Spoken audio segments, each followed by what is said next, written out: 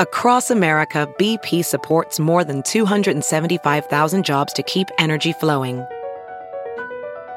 Jobs like updating turbines at one of our Indiana wind farms and producing more oil and gas with fewer operational emissions in the Gulf of Mexico. It's and, not or. See what doing both means for energy nationwide at bp.com/investing in America. This is Merriam-Webster's Word of the Day podcast for Tuesday, November 20th.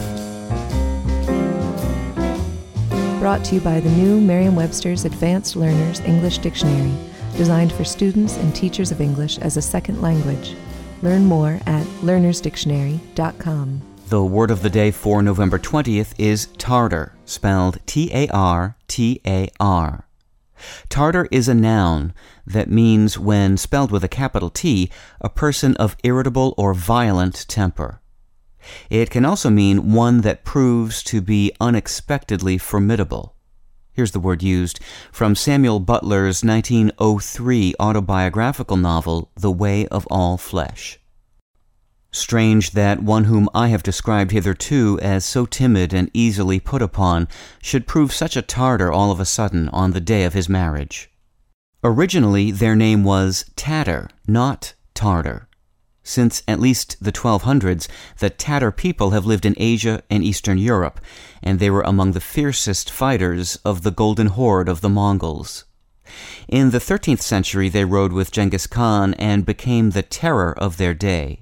Their name, Tatar, is believed to come from Persian or a Turkic language, but in Europe it was associated with Tartarus, the Latin name for the part of hell reserved for the punishment of the wicked. Because of that association, English speakers began calling the Tatar people Tartars.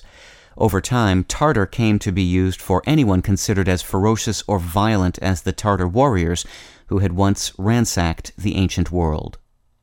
With your word of the day, I'm Peter Sokolowski. Visit the all-new learnersdictionary.com, the ultimate online home for teachers and learners of English. A free online dictionary, audio pronunciations, custom study lists, and interactive exercises are available now at learnersdictionary.com.